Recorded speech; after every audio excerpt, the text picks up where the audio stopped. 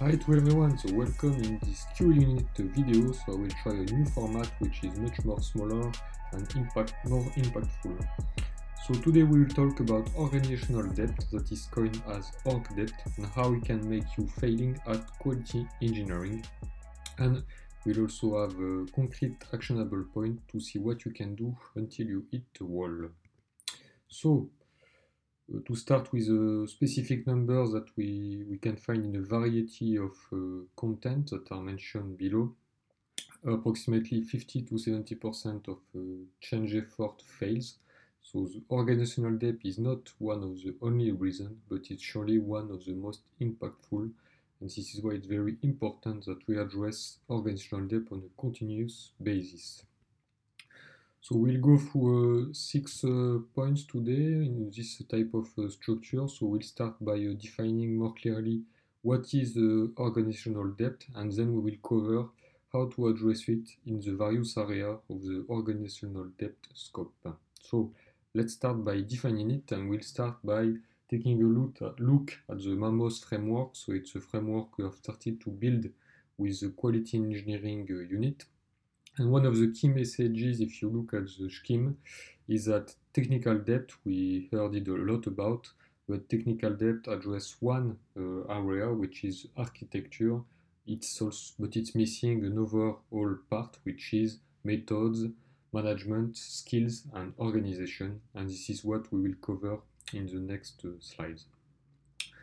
In quality engineering, so debt is the gap of the expected and the actual value we are delivering to our users. And at that effect, organizational debt covers different perspectives because you can find some definition of organizational debt as I would say, the accumulation of past decision. I truly believe it's a bit more than that. I think there is, yes, the delayed impacts of past shortcuts we could have taken. We have also the delayed impacts of decision we don't have take or we have taken wrongly. And we have also, lastly, the current impact of what have been done outside of the organization. Because for me, it's not only what we have done or not done, it's also how far are we compared to the expected value of our user and what we are delivering today. So this is why for me the three elements are key, and we find them in the 5 elements of the MAMOS framework. So if we continue around and start by the methodology, you see on the scheme, so quality engineering have a lot of inspiration and applicability of the total quality paradigm to delivering software. So we see there is a lot of methodology to be able to compose and build upon. The key messages here is that methodology have to be built up step by step and getting the right expertise. And if we have to choose one, it will be mostly one around the continuous improvement because we are all paid to solve problems on a day by day. And at the end of the day, what we need to build up with our methodology application is by being systematically applied, we are able to build true enterprise capabilities over time. The next part, which is one of the most important around quality engineering, so it's management with a true role of orchestration between the various areas. And one of the problems we can have, it's clearly a lack of shared mission and purpose. So those two elements are very important in quality engineering. And from the statistics, we know that a lot of people do not feel right and purpose in their work. And this is why it's a true management responsibility to address those two aspects. The type of symptoms we can see for this type of organizational debt is to hear talking about a political organization, that we have a lot of effort and very few results. And when we ask who are the users, there is a big silence because people in their political wars have completely forget about the users. And the really key point here, and we see, for example, Jeff Bezos is a good example on how to do it, is that the shared mission and the purpose is the CEO ultimate responsibility, and then it's a responsibility of all the other layers of management to cascade these responsibilities and mission and purpose around the organization. The second point of management, yes, again, management have a lot of responsibility in quality engineering. So it's the lack of aligning the overall system. So it's, for example, when there is a good technology but implemented with the wrong method, when we try to build a specific architecture with a wrong organization, we just end up with all sorts of problems of alignment, and it's just necessary that we align the 5 elements of the Mamos framework we covered in the first part. And here, and also quite alarming statistics is that 33% of the actors does not understand the organizational mission. So the alignment and of the people, organization, and their skill is therefore quite key. And one of the useful concepts we can rely on is the one of chain link. And basically, chain link, it's some concept coming more for the strategy and organizational management.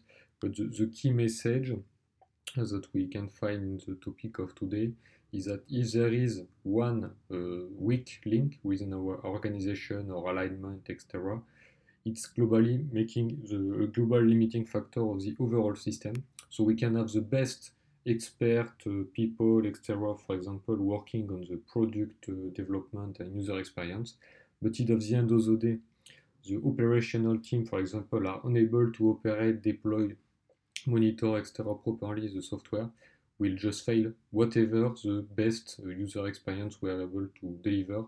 And this is why it's truly important to align every part of the system on the high standard and the high level of expertise. The next point is about the organization, and it's truly about one important point, which is the one of valuable interactions, is that in quality engineering, we need to compose the right expertise to answer to the specific problems and to be able to meet the high standard. And clearly symptoms you can see sometimes if you heard or you maybe live famous strategic reorganization, restructuration, but at the end of the day you didn't saw any specific change in what was happening between the people.